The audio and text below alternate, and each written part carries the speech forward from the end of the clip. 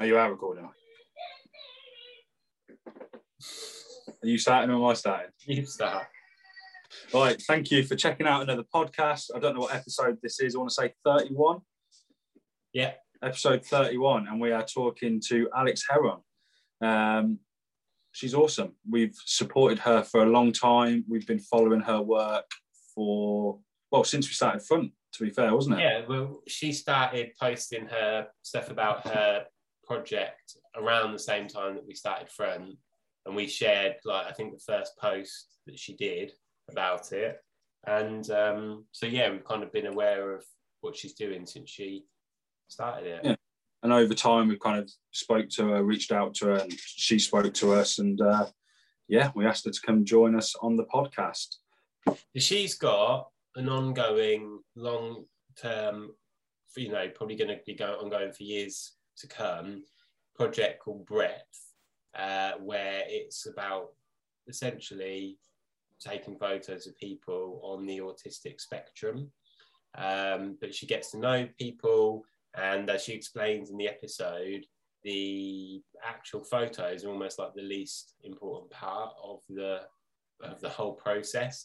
It's more about getting to know these people and learning more about their lives and revealing things about herself to them, and making connections along the way.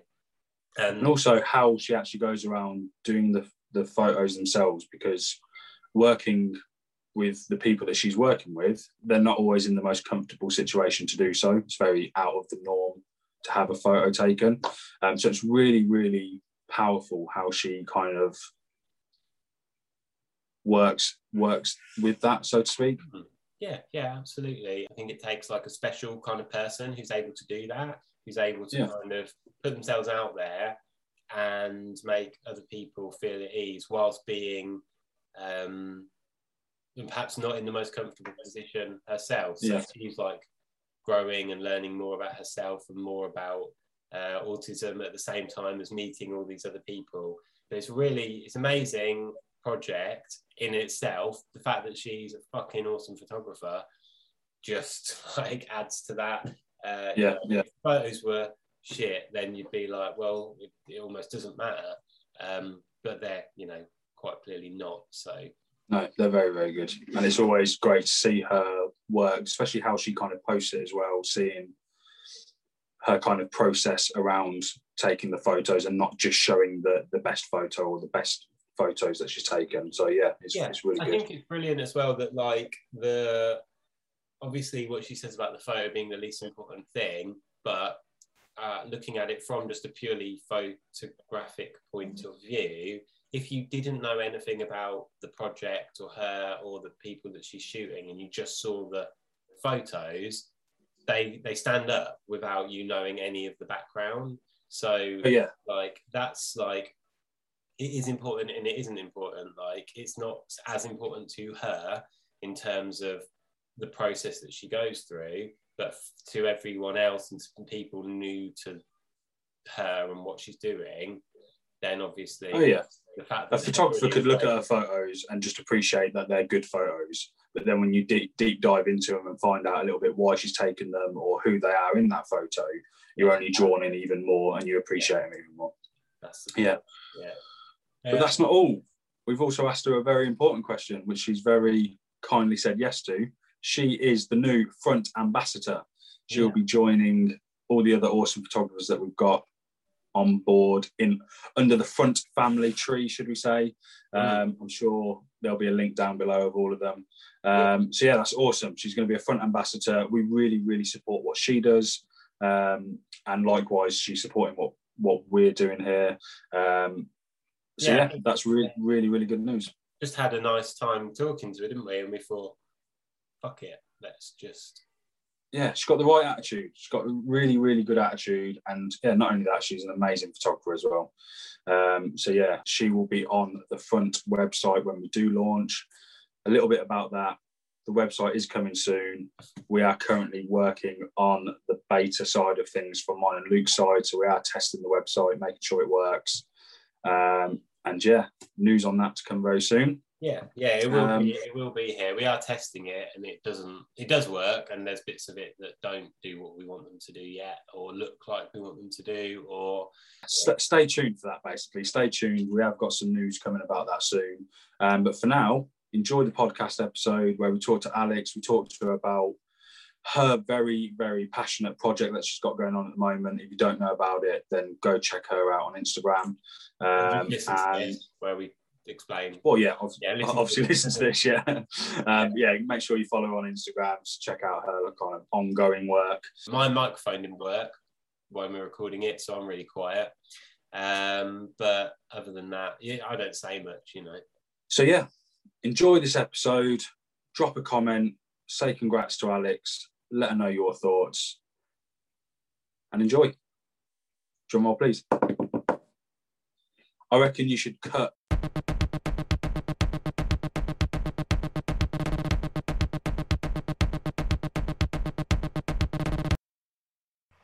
So, welcome to the podcast, Alex. Thank you for coming on and joining us. We appreciate having you.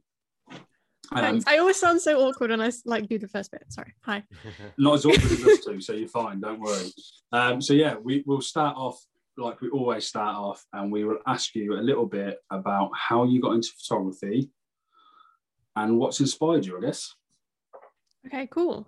I actually don't really know. How do you know when you're a photographer? I always think that's so weird when people say oh, photographer Alex, and you're like, how do you know if you're a photographer or not? So I would classify it as someone who takes photos outside of just going out with their friends and family. Okay, cool. Well, I don't know. How would you explain that? I don't know. So that's why when people how did you get into photography? I feel like I accidentally did, and then one day I was someone called me a photographer, and I was like, what the heck? Because I just don't get how you become a photographer. But anyway, so when I was I don't know, I was found emotion really difficult when I was younger. I still do. I can't stand it. It's so vile. But when I was at school, I guess the only time I could kind of understand what people were talking about, because I can feel things, but I don't necessarily know the name. Yeah. And when I was at school, I would kind of look at books, I guess, Rankin's books in particular, and I'd sort of look through them, and I'd look at the picture, and I'd be that's love, or that's happy, and I that picture to me would articulate the things I felt that I didn't have a name for. Okay, so I think visually that's when my initial interest in photography came, because then it kind of moved on to I'm really not good at expressing love at all, but that doesn't mean I don't feel it. So I take a lot of pictures of my family, because I'd kind of try and capture the things that make them them, the way certain people stand, and that's them even when you can't see their face, or you can see a silhouette of someone and who it is because of the way that they move. And I kind of tried to capture that, because to me that's love, because I don't know, it was the way that I was able to show that. So I kind of got into I did digital photography at GCSE, but I didn't really go to my lessons much. I used to run away from school. So the lessons I did go to, I kind of enjoyed. And then I did it at A-level again, but even worse. I would barricade myself in the toilets at school. But I actually did quite well in it, but I just didn't go to the lessons. And then I kind of went off and did philosophy degree, and had 3 years of existential dread. And then I did a visual communication masters, because I didn't know what to do with my life. And then I fell back into photography by accident when my granddad died, and he left me his cameras. But basically how I got into film photography was my granddad had always been a hobbyist photographer, and he got really bad Alzheimer's at the end of his life, and he'd forgotten how to use a digital camera. So when he was in his care home, we got out all of his film cameras, and obviously because in dementia you like retain your long-term memory, he was able to take pictures again, and he That's died. amazing. Yeah, and he left me his cameras, and I didn't want them to just be like an ornament, because that's what gave him love at the end of his life and happiness. So I took them I went on a course near me, and then I went to take this film roll that we found inside, to get that developed.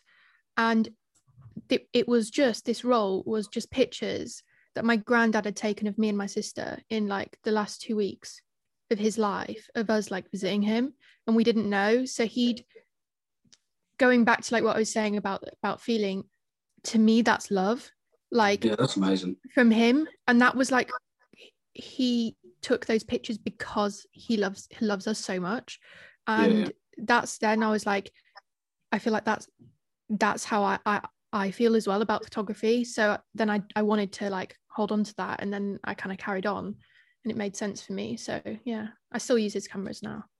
That's amazing. That is without a doubt the best answer we've ever had to an opening question on the podcast. It's a bit rambly, sorry about that. No, that's really good. It's quite interesting. So just listening to what you said then, I mean, I want to ask you a couple of questions. One about your granddad, if you don't mind, as well, because that kind of resonates with me as well.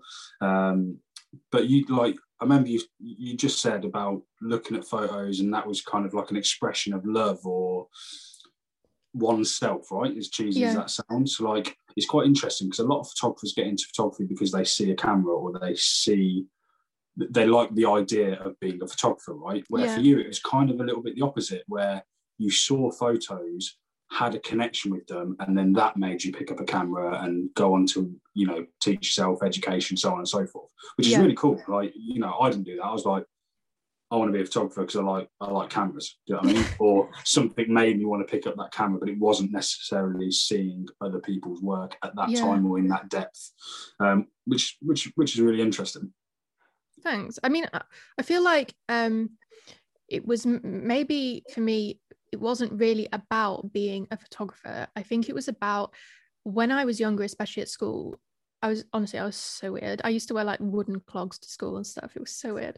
And like, I had no idea what was going on at all. Like, people would talk about these feelings, and like, I'm better now, but like, it's not like I don't feel things. I feel things like really, really intensely, but I don't always know what that feeling is. I just know like my stomach hurts, and that apparently is like sad. And like, I know what it is more now, but it was very lonely, I guess, because I was feeling all these things and I didn't know what they were. And I think the only reason I got into photography was not really about cameras or even about photography. It was just that was what made sense to me. I could see it. I could see these pictures, and that was like a tangible thing that articulated the feeling inside me. So it wasn't actually about taking pictures. It was just that these pictures by these artists made the world make sense to me. And the world is really confusing. So if you can latch onto something that makes everything make sense, then I guess like that's quite therapeutic, and it like kind of raises you in a sense. Like, I grew up and it kind of was like, oh, that's what people are talking about. And then it gives you some kind of clarity. And then like, a camera is just, I guess, a tool to do that. Like, it's it's a way to kind of express yourself, isn't it? Is it kind of like you're almost slowing things down by taking a photo of, if you've got like a million things happening, or it feels like there's a million things happening, but you're capturing an image of that at 1/1000th of a second or something, a microsecond of something that you can then sit and look at, or almost like understand everything that happened in that one tiny second. And I think in being autistic, everything is so intense all the time. So if you've got something that you can like, it's weird, because I don't know whether this is just an autistic thing, but all the other autistic people I know like experience this as well. Like, you notice the most tiniest details, and I think that's quite interesting to be able to like, there's all this going on and it's like really overwhelming, and you're like so stressed and stuff, but then you like, even someone can like slightly tilt their head, or like the way that their like eyes like look slightly, and if you can get that, I don't know, I just feel like that's when you're hyper focusing, it kind of drowns everything else out, and you're kind of in your own world, and that world is like a lot more calm and a lot less stressful. You can kind of flip what could be a negative into a positive, because if you're hyper focusing, or sometimes you can admit that you might overthink something, like we all do, right? You might catch someone looking at you and you go, why are they looking at me like that? Really weird. When I looked that way, then I just saw my reflection as a little mirror on the table, which freaked me out.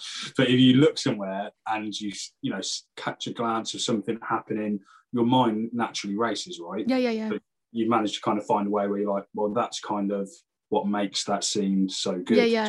And then you've got the expression side going, well, I want to capture that to show that exact emotion. Do you know what I mean? Which is powerful. It's really powerful to come up, like, it doesn't make just a pretty photo, it adds a photo with depth and meaning, especially with portrait photography, right? Because a lot, you can take the best portraits in the world and I can look at them, or anyone can look at them and go, that's a really beautiful portrait, but when you know a little bit more about the person in it, I'd have that hanging on my wall without having ever met that person. Do you know what I mean? Which is powerful. Do you know what I mean? Yeah, definitely. I think a lot of people who are just photographers in general can probably relate to that anyway. I know, like, especially when you're doing street photography, and if you're doing it on film, it really makes you stop and you kind of think, and all that kind of stuff that people say. But you do kind of, well, you said it the other day to me, Jamie, you like go into photo mode and all of a sudden I so relate to that. That's it. And like, I took a photo of somebody on a bus, and then I was expecting the bus to pull away and it didn't. And she looked directly at me, but I was like looking through the viewfinder of the camera, and I was like, it totally sucked me back into the real world. And I was like, oh God, I'm just staring at somebody. I've got this camera in the way, and I like moved it out my way and was like, all right. Oh God. Bye. But I was trying to talk to Jamie about something whilst we were walking along. And it's just to interrupt, sorry, Luke. It takes me and Luke about an hour to have a conversation. It should only take us 5 minutes, because we'll get distracted. We'll be in that photo mode, so we'll be looking around, then stopping, and then we'll forget what we're talking about. So me and Luke probably have about 10 conversations going on at any one time, and then they'll finish at random times. But I think that's the same with all photographers. But I was getting frustrated with myself, because I was like, I've started this sentence like 5 or 6 times now. And Jamie was like, just stop for a second. You're in photo mode. And I was like, I am. That's it. That's exactly it. So I think, from what you were saying, I'm sure a lot of people can relate to that general feeling anyway, especially when... I definitely think that that's true, because I don't know about you, but I can go to events and be fine if I've got a camera in my hand.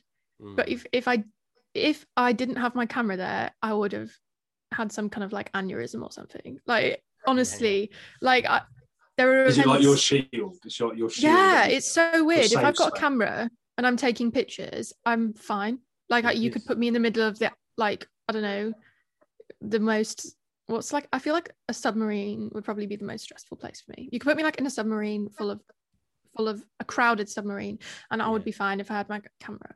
But then if I didn't, I would, I don't know, because I have a phobia of the sea. Sorry, I'm... Is that because it gives you like, if you were in a crowd and you had a camera, it's almost like you've got a purpose for... and I feel like I could just channel everything into that. Like, even when I'm feeling really stressed or like really anxious, I guess that like, I just kind of articulate that with like the pictures that I take. So I guess, and nobody talks to you if you've got a camera, which is good. Like, or if they do, it's like an instant icebreaker, isn't it? Because they're going to talk to you about a camera, especially like film, like that's honestly, that's one of the reasons I shoot film, and like it's medium format, especially with like the Mamiya. One of the main reasons is because, like, one, people always pretty much say yes to having their picture taken, and two, like, especially with the people I shoot are not models, and like most of them have never ever had their picture taken, like not even on an iPhone. It's actually a really good thing to be like, hey, look at this like cool camera, and like they can hold it, and like looking through the waist level thing, like I feel like that is definitely an icebreaker. It's like an instant thing. People are always interested in it. What camera do you use then? Is it the RB RZ. So I did RZ. use a Pentax 6.7, but then I switched to an RZ 6.7 because I think I'm like an influencer YouTuber. Like, so yeah. I've got an AB B6.7, and yeah, I feel like that as well. I'm like, yeah, look at me and my camera. I mean, I can't put my arms because it's so heavy right now. But it literally is, isn't it? It's so heavy. But yeah, I always feel like really cool. And people want to like look at it because not many people have seen a medium format camera like that. So I think it's a really like good way of like relaxing people a bit and relaxing myself because I get so nervous on shoots. So when it actually comes to your shoots then, and I'm sure if you're listening to this, you've seen Alex's work. She does a lot of amazing portraits. But I want to know a little bit about your process of actually taking these photos, because I know you said you've taken, well, we've seen that you've taken a lot of photos of like friends and family. You've got projects going on, which we'll talk about. Yeah. But when it comes to like photographing, you know, like someone that you don't know or haven't known before shooting them, is there a process for you to get to know them, or is it turn up on the day and start shooting? So I feel like, I don't know, I feel like I'm the least photographer ever. Like, I literally don't care about the photos. Like, it sounds weird, but so the people I shoot, like, because basically I only do my autism project. So like the people I shoot, most of them have never ever had their picture taken, and if they have, like, it's their mum's iPhone and that's it.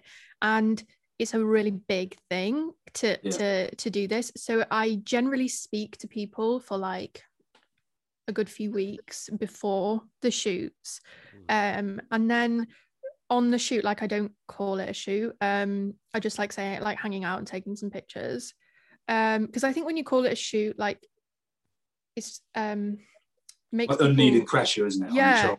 So if you're just hanging out, and I guess with a shoot you kind of want people to do things, whereas with this you just want them to be yourself, and like the camera's there just to capture that. It's not like you're taking a photograph of a model who wants to look a certain way. You're taking photos of someone, and you're trying to capture that person. And the real in a few images, essence of them, like what makes them them. And the only way that they can do that is to completely be themselves. And that's actually quite a big ask to do with someone that you don't know very well, and somebody that's shy, anxious anyway, and has had quite negative social experiences. So generally we just kind of like meet up, hang out a bit, talk about the camera. I always like get people to hold it and like look around, because that's really cool, and then talk about whatever they like, and I literally will just be chatting to them. We'll be walking around, and as they're talking, like, if you can get someone to talk about something that they really really love and are really passionate about, I just like get them to talk about it, and then just like quickly, like, they'll turn their head or their eyes will light up and you can just like quickly snap something. And I think that's like my like biggest advice would be, like, with portraits, if you can get someone on a topic that they're like so passionate about, I think that's really exciting. Well, everyone opens up more when they want to, like, you know, when they are passionate about something, if they're talking about themselves, right? So to get someone to feel comfy enough to be able to open up without really knowing, I suppose that's the biggest challenge, isn't it? But if you're taking the time to do so, then that's why it clearly works. Yeah, I think from experience with the projects, like, I found that you're kind of asking people to open up and like show them themselves like pretty raw to you. And I think as a photographer, you have to accept that you're holding quite a lot of power over that person, because you're in charge of how the world perceives them at really, especially with my project, at their most vulnerable.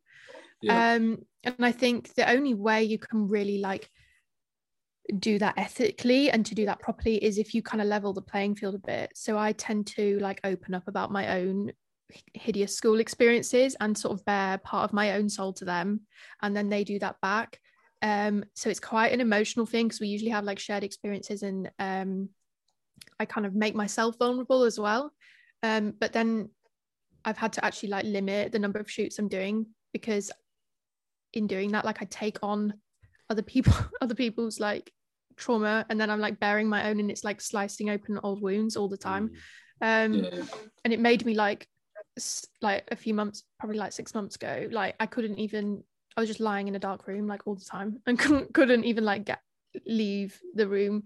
So not a dark room, but like a dark room. Yeah. You know what I mean? And so then I've like limited it to like maybe 2 maximum a week, because otherwise it just like makes me so mentally like unstable, like unhinged. I can imagine for anybody doing like 3, 4, 5 photo shoots a week just for any type, even if you were shooting more like it was a fashion campaign or anything like that, would be pretty exhausting, emotionally and physically anyway. But if you're every time you're doing that, you're having to like reveal something like reveal your deepest trauma.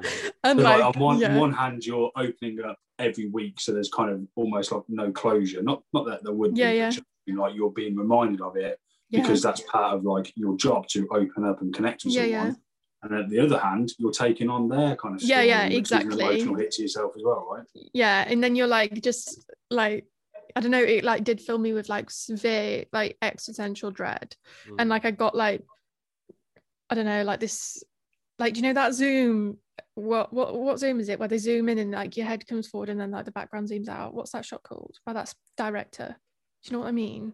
There's like a director does it. I'm thinking like Limitless now with Bradley It feels Cooper. like that. It feels like that when they like zoom in on your face and the background zooms out. I know what you mean. I don't know what it's called, but I know that's exactly what it feels. That's literally what it felt like. Do you feel like the people that you're taking photos of must get a lot out of it, I'd imagine? Yeah. And do you feel like a sense of achievement, I can imagine?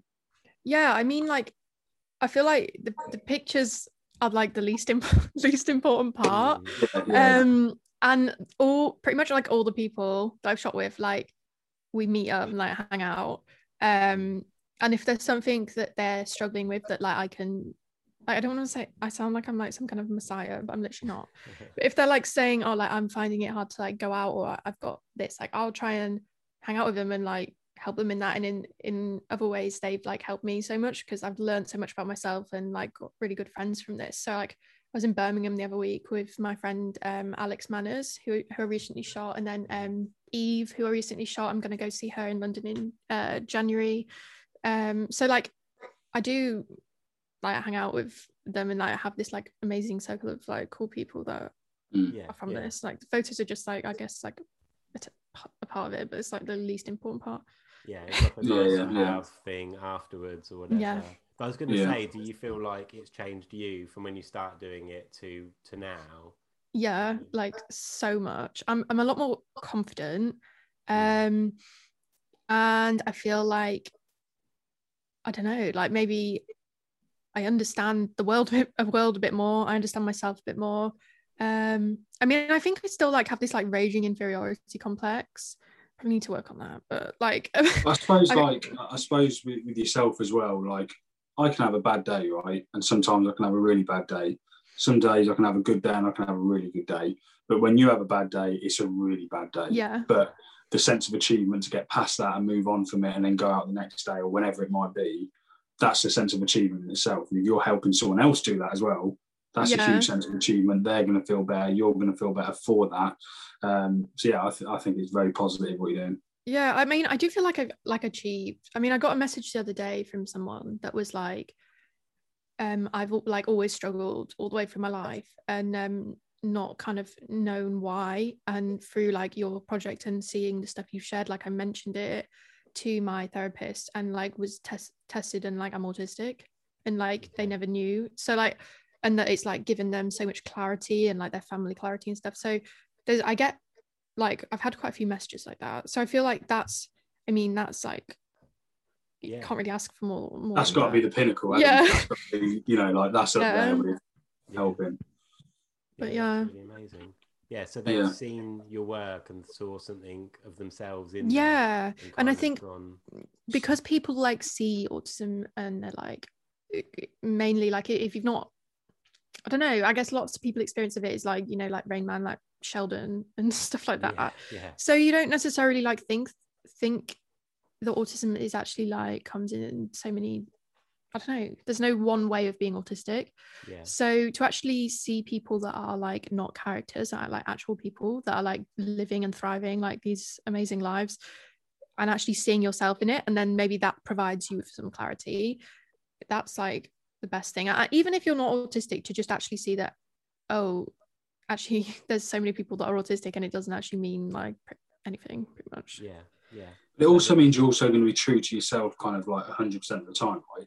So like, you know, me and Luke might be, well, probably more me. Luke's pretty chill, but I'm like, hi guys, welcome to Front. Come check out our new video. But really, this is me. This is me having a chat. Do you know what I mean? You have to feel like you put that, but with yourself, I feel like you're always yourself, and the people. Yeah, to my own detriment sometimes. Like I say things and think like, oh God, like I mean, part of the reason I started the project because I was like applying for jobs, and when I was diagnosed, the doctors and stuff were like, do not go through this diagnosis. Like if you do this, this is like going to end your career. Like you will never get a career. Like you will never work.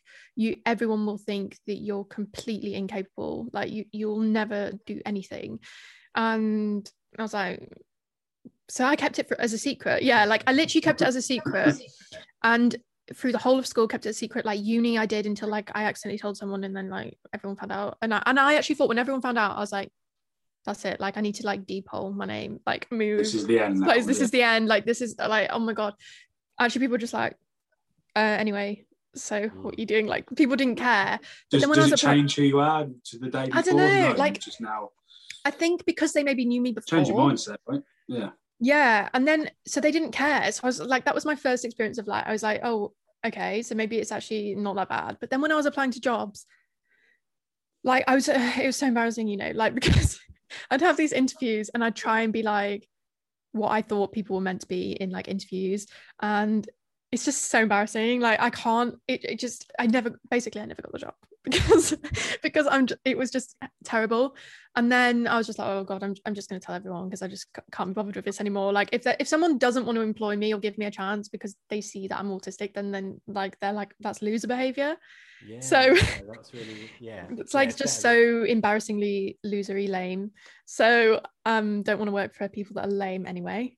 No, exactly. But so you know, you should only ever be yourself. Do you know what I mean? And if people don't like that, then don't worry about them. Yeah, I sometimes do say things that are like potentially like terrible, not good.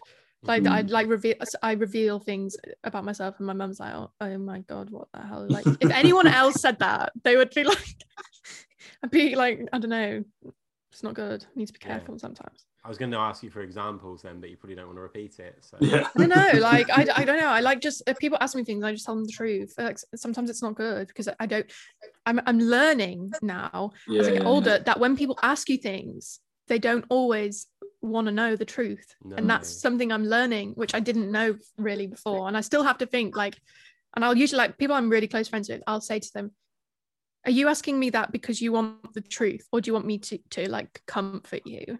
Because if like someone's saying, does this make me look fat? This is an example, right? If someone says, does this make me look fat? If it does, I would have said yes. And it's not good. So like I now will say like, but then it's kind of doesn't really count, because then if I say to my friend, like, do you want the truth or do you want like, what, do you want comfort? They're like, so I look fat then. yeah. Not always the best person for reassurance. Yeah. I try. I'll say like, you look 48% fat. So like I'll give them like an exact thing. Yeah. That's amazing. Yeah. It's a good way of like, if people are moaning about something or like just telling you about a hard day they've had, it's like maybe not ask the direct question, but I saw somebody saying this the other day, that ask them, or maybe in your head ask, do you want comfort or do you want advice? Yeah, and that's like, so true. It's like whether or not you can judge that. And for most people, when they're asked, they want to hear just a positive, you know, you're all right, yeah, it's fine. Yeah. Or have you kind of go, oh, it sounds really shit, yeah, and like just wallow in it with them for a minute. I guess like I tend to people. Do you know, this is a bad thing as well about me. I always find out people's secrets because I don't say anything. So like, if we're in like a group, I'm always silently watching. Yeah. So people reveal things and they forget I'm there, but I'm going to take You're it to the storing grave. it away in here. It's taking to the grave, but I do think like people, I'm not really very shockable because most things I will have like either done or done like a worse thing. So like I guess if somebody tells you something, I guess with the project that's quite important, because if somebody's done something that's not particularly very good, I can guarantee I've done it, or like I've done something much worse. Yeah. Seriously. Right. The people that have been part of the project so far, like how have you come, like obviously you said some of them were people that you knew already, but have you also just met other people through so most of the them I didn't like. Matthew I knew, I was like really close friends with at uni, and then like maybe 2 others. Which one's Matthew? Is he the one that wears the awesome shirt? No, that's Alex Manners. Alex. Yeah. Okay, yeah. Matthew is the one that's like, there's a picture of him like he's like in front of like 2 storage containers and he's like that. I really like that picture. I know exactly. Yeah. I was really good friends with him at uni, but I liked at the beginning I decided I wasn't ever going to approach anyone for the project. I would only let like people approach me, because I feel like I don't want to ever, coming out as autistic is still like quite a big deal, especially for people in like professional worlds. So I didn't want to like pressurize anybody into doing that. So I like will literally only shoot people that approach me, unless they're like Alex Manners. He's quite a well-known public figure anyway. He was like on I don't know if you watched The Undateables. He was on that. So like I kind of like knew him and approached him because he was like already like his whole career is about being autistic. So yeah. Like, that's cool. What's his name? Chris Packham, who I didn't know he was autistic until there was a documentary made about him. I don't know, from a little Autism and Me or whatever it was called. Yeah, and that was really interesting to watch. But I'd like met him before as a child, like going to watch the Really Wild show. Yeah, and I think perhaps as a child you don't pick up on that, you know, something like that anyway. That's why I get on with kids. Like I'll be talking to someone and I'll be like, oh yeah, my friend, and they'll be like, who's your friend? And my friend's like that I'm talking about is like 6. And, and I think it sounds really weird. I'll be like, oh yeah, my friend Annabelle's like, and they'll be like, oh, who's Annabelle? And they'll be like, oh, this is, and it's like a 5-year-old. And but like I think it's because they just, first of all, they're like really direct, like me. So like, I was gonna say, that's fine. And also like I can just be like, can you stop talking about that? It's boring. And I'll be like, okay. Which is exactly what they would say in a playground environment, right? So you've got that instant connection with them. Yeah. And I like get on with kids really well. It's interesting what you actually said about Chris Packham, because he was like a big, I kind of like clinged on to him because I think he's like really cool. And I was actually chatting to him and he said to me, life gets so much easier after school because you can live life how you want. Okay. And that to me is like that articulates everything that changed in my life, because in school you have to be with the people that you hate every day, and so many just knobheads at school all the time, just loser horrible people. You're with teachers that are annoying, you're in an environment that's annoying, like those lights and the way that they like are just horrible. But when you leave school you can literally live your life however you want, and I think so many people go through that where they like thrive after school because of that. I think we all pick up like phrases like that like kind of I don't know, hit us hard, do you know what I mean, or we resonate with. I remember like I could still say it now to this day. I'll say it often enough, and I remember hearing a phrase that was, the people who care don't matter and the people that matter don't care. So which kind of, it sounds backwards when you first hear it, but really it means the people that care about you don't matter, because they're always going to be there for you. Do you know what I mean? But the people that do care about what you're doing, or are always saying, oh, you should do this or you should do that, or don't do this, don't that, don't worry about them, get rid of them. Do you know what I mean? And I remember hearing that when I was, you know, like 15, 16 years. I think I actually heard it in like a skateboard video or something like that, and it hit me and I was like, it's true. Do you know what I mean? If someone is worrying about you too much, bad like your parents and family or something, but even so, if they're telling you not to do something, why? Do you know what I mean? Like, you've got fan behavior though. That's what I always think about people I went to school with. They're like going on and on about me all the time. And well, I think that they are. I think I'm more important in their head than I actually am. But but they're literally like, I see them comment things, and I literally just think that they're a fan. They hate to admit it, but they're a fan. They're always on my things. They're always talking about me.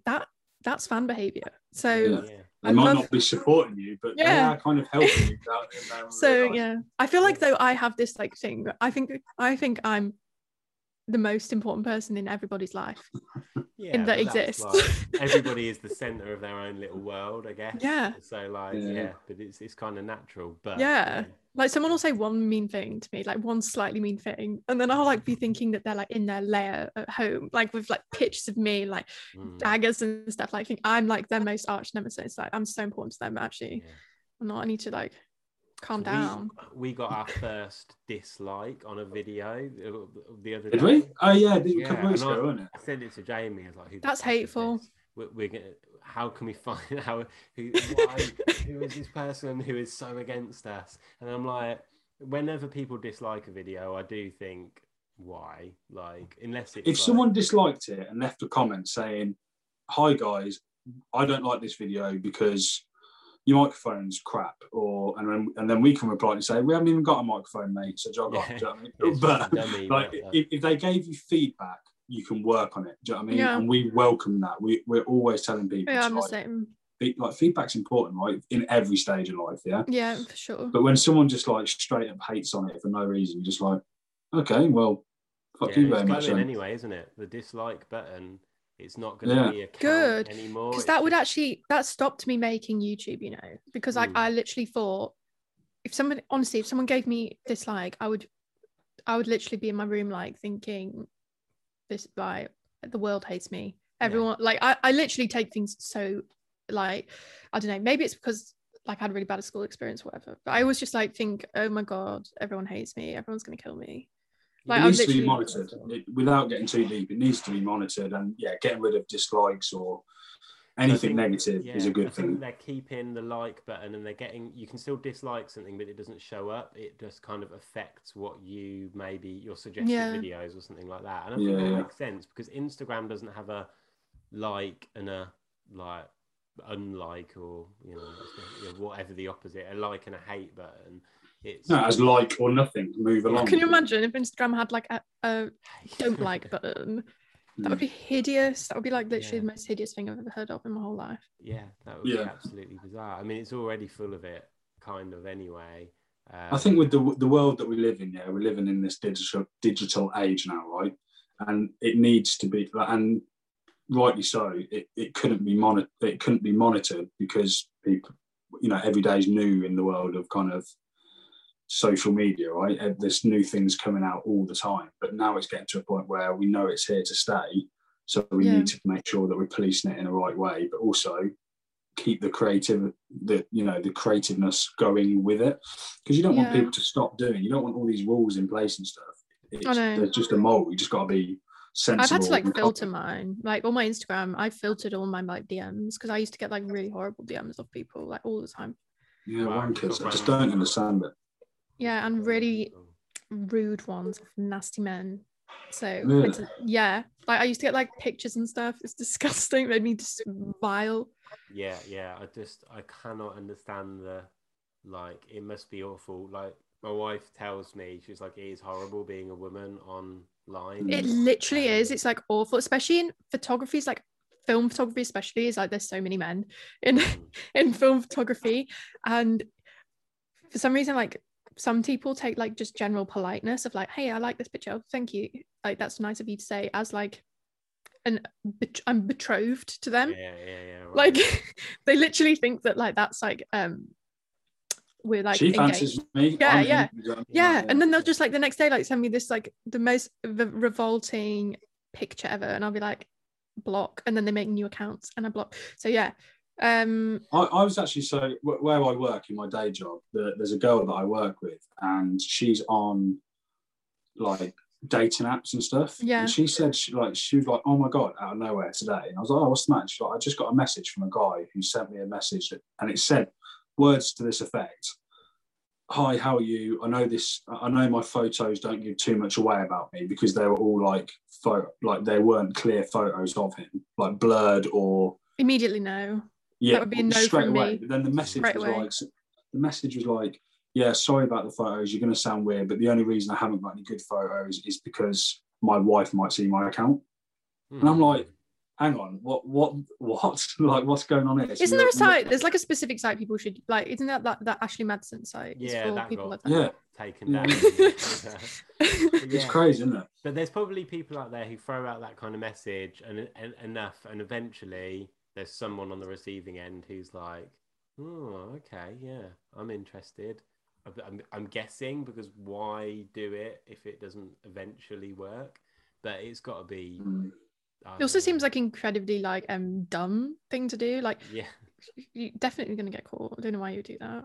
Yeah, exactly. You're asking to get caught without a doubt, putting it out there publicly. Anyway, I wanted to ask you a little bit about cameras. So, let's change the subject now. That's quite a radical. Quite a radical change from portrait photography to creepy men online.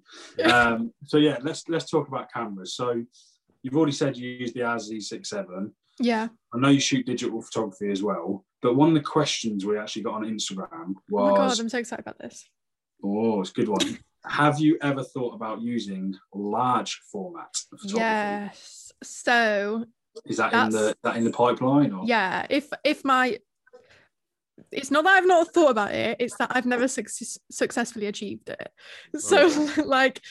where I learned photography, it's a place called Hopewell Studios, and they've got like a big dark room. And like, I, full disclosure, just gonna say, I do a lot of their social media stuff. So I'm not getting paid for it. I just use their stuff in return for doing their social media. Anyway, okay. Ed, that's great, right? Yeah, Ed, that's like the guy that owns it. He's like, because he's like someone that's like a really old school photographer, but like not into social media. That's how I did that. But he's got loads and loads of large format cameras, and he's so good at like large format portraiture.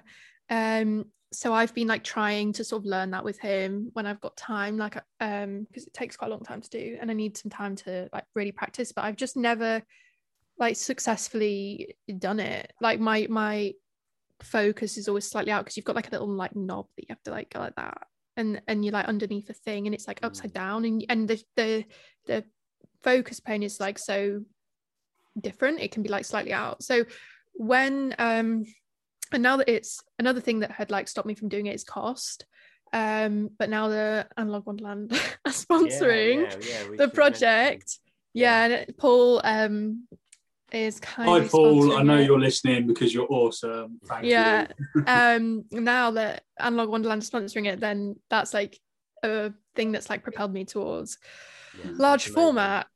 Not just Paul, everyone at Analog Wonderland. Yeah, we love you all. And shout out to Emma, because I'm actually like, Emma is the whole reason I got to speak at the NEC, you know, and Sophie from the NEC. So when I'm rich, I'm gonna buy Emma the best present that she's ever had in her whole life. Maybe like a Range Rover, and I'm gonna buy Sophie from the NEC that invited me to speak there. I'm gonna buy her a Range Rover as well. Nice. Yeah, well, matching one, so you can drive, or maybe you treat yourself to one as well, so you can drive around as a trio. I'm just gonna drive around in Morris Minor. All right, cool. Yeah. So if you got one, your dad's got one. I got two now, because Wow. I went yesterday, bought another one. What? Because it was Monday, or? Because my dad got one, and then I decided that it was less stressful to drive, and it also kind of like went with the camera aesthetic. So we went bought another one. Like it actually arrived this morning. So my friend had a Morris Minor for his first car. Right, he just fell in love with it. Also, I can't remember if it was a Morris Minor, but it was something very similar. Yeah, but it didn't have seat belts. It didn't have windscreen mirrors. Yeah, it doesn't. But it's totally legal because you don't need an MOT. You don't need an MOT. You don't need tax. You don't even need seats in it if you don't want. You could just sit on the floor of the car and drive it around. Honestly. No. Yeah. Fair play. Does it have indicators? Because they have ones with those flaps, don't they? The one that came today doesn't. I need to hook up the electrics on it. But yeah. So can you actually, if it doesn't, You can put your hand out the window if you want. Yeah. So when it comes to Analog Wonderland, then how did that come around? How did you get in with their awesome crew?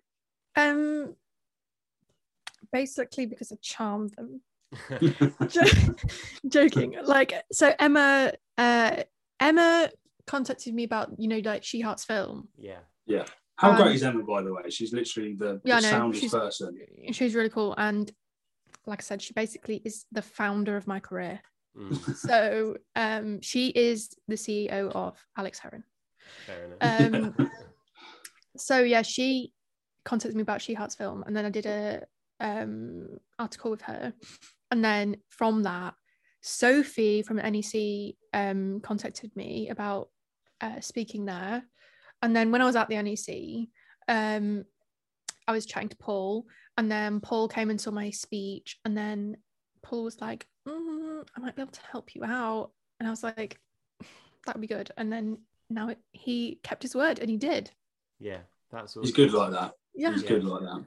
I mean, I'm sure you know, but he helped us out massively. Like, yeah. And he still does.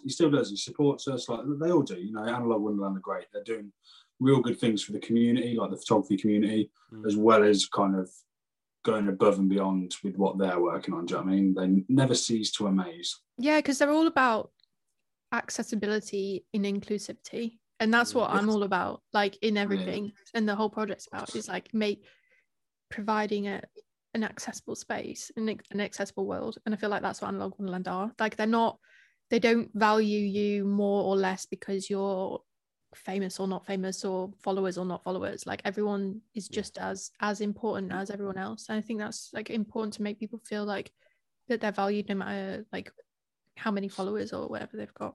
Well, it's quite funny you say that because, well, obviously, so before Front started, it was obviously just an idea, right, that me and Luke had. And Analog Wonderland, we were grateful, and we were lucky enough, should we say, to win the community fund, right? And that kick-started Front as I know it's really annoying saying this because we haven't yet launched the website, but it is coming. But it helped kickstart us to be able to start building the website and pay for some things, which is awesome. So Analog Wonderland have helped us do that, but like they've helped you, right? Yeah. But you've only been how long have you kind of been on? Because we followed you pretty much since we started Front. Yeah. Which must have been around the same sort of time as you kind of started, I think. Yeah, I've been about a year. Yeah, so we're probably approaching a year now on Instagram. Well, no, I think we're about 8 months. My project's not been a year. My project's been because I kind of was fiddling around with the cameras after my dead granddad's cameras, not the live one, and like playing around with them. And then my project's been 8 months, 9 months. I don't know. Because I remember like sharing. I think the first post that you did, we shared it to our account. I was actually so happy about that, by the way. Cool. we had like 15 followers at the time. Yeah, that's good though. Yeah, that's what I'm saying. It brings out all these positive things like out of the woodwork, and like Analog Wonderland, like yourself, and certainly what we're striving to be is a place that will help expand the community. Do you know what I mean? Yeah, and it is such a good community to be part of. Yeah, 100%. I always find as well, like, social media has like skewed our view of like numbers, because if you actually think of, I don't know, I don't have many followers in like the scheme of social media. I have like 2,000. So you think like that's not very many, but if you actually think of like 2,000 people in a room, that's like an insane amount of people. So I always think that like actually when like you saying you only had 15 followers at the time, but that's actually like 15 actual real people. Like that's quite a lot. Like people that support you. I think 14 of them were just bots from somewhere, but I don't know. I don't discriminate against bots. Bots, It's a really good way of looking at it actually, because I was like, I don't know what's going on, but when I posted on Instagram a year ago, maybe a year and a half ago, I get like 250, 300 likes on an image. That's actually so many though. And that's loads. Now 50, 60. Me too. I've done something to annoy Instagram. I'm getting less. It likes shadow bans and stuff. Yeah. But do you know what? I actually that funny you mentioned that, because I actually got really upset about that a while ago, because I used to get like, I don't know, like 300 likes or something, and I remember, I don't know if you remember, I had like a really public meltdown on Instagram. Again, this is me thinking I'm like the most important person in everyone's life, because I assume that everybody's world centers around me. But anyway, I had this like meltdown because I posted this picture of myself and it got like 700 likes, and then I posted like this picture of this boy that had really opened up and shared his like story, and then I shared one of Ray, whose like dad was killed on duty as a police officer, and then she married her wife, and now she's autistic, and now she's a foster carer, and she's going through IVF, and it got like, and I was like, it got like, I don't know, like 100 likes. How dare you? How dare you? And I literally did that. It's the and I was literally just like algorithm. So mad. I was like, how can this app, I hate this app, it's like so vapid, it's so like shallow, like this like meaningless picture. The picture of me was like blurry, it wasn't even a good picture, it was like the worst picture ever, and I'm like, how, like I hate this app. I remember doing it because I don't know, and then I just ended up saying like, I'm just going to post what I post, and I'm like, whatever, I don't care. People like genuine stuff, people care about genuine stuff, so like isn't there that saying, you only need 1,000 true fans to make a career, and then that's it, like you can have a really successful career with 1,000 true fans, and that's true. I can tell you who said that, because we know who. That was Sean Tucker. I don't know if he got it from somewhere, but didn't he do a whole video about it? There was a thing where it was like, it was about buying Instagram followers, wasn't it? So that can actually like ruin your Instagram doing that. Yeah. Of course. So you can have like 100,000 people and you'll get 6 likes per. You can really always tell when someone does that as well, because they should have 10% of their overall following likes on a post. So if they don't, then. Well, is there anything that you're working on? Are you going to continue working on this awesome project you've got on at the moment, or is there anything in the pipeline in the new year? I think in general, it's quite hard, because I feel like like I said, like my project's less about the photography. I just like happen to be a photographer. So I think the project, even if people get sick of it, it's a long-term thing. I've got big plans for where that's going. I kind of want this project, I want to do this at least, I don't know, a long time, get a lot of people and make it more into a movement. I want to make it into a book, and I'm doing like a lot more public speaking and stuff on it now. I'm doing some like training things as well, and I can't even tell you, but there might be something very exciting that might be happening that everyone's going to be flabbergasted at, but I can't tell you, sorry. How soon is that? Cool. How long will we have to wait for that one? Next week. Oh, okay, that's cool. No, I'm also making a documentary in January. P.S. If anyone wants to help with that, let me know. Nice. Maybe we. That's awesome. Oh, that's awesome. But it's been awesome talking to you, and there'll be no. I'm sure we'll catch up again. Yeah, that'll be so good. Something else lined up. I love chatting. You know, are you from Derbyshire? No, Nottingham. You're from Nottingham. Are you from Nottingham? No. You're not? No. You literally sound like you're from Nottingham, the way that you speak. What, both of us? No, just you. Just me? Yeah. Both from the same place. Maybe you just. I don't mind Nottingham. I can get down with Nottingham. Like, not the way you're saying, you don't say like Nottingham, you say like Nottingham, and that's what Nottingham people say. Yeah. That's like a Nottingham in my car. Well. Nottingham in my car. Yeah. Well, there you go. Anyway, it's been great speaking to you. How is it? No, Northampton's, we're only down the road. Take it easy, boys. That's Nottingham.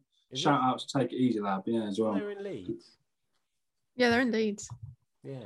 We still love you, Take It Easy Lab. My bad. Yeah. Free shout out. This is staying in anyway,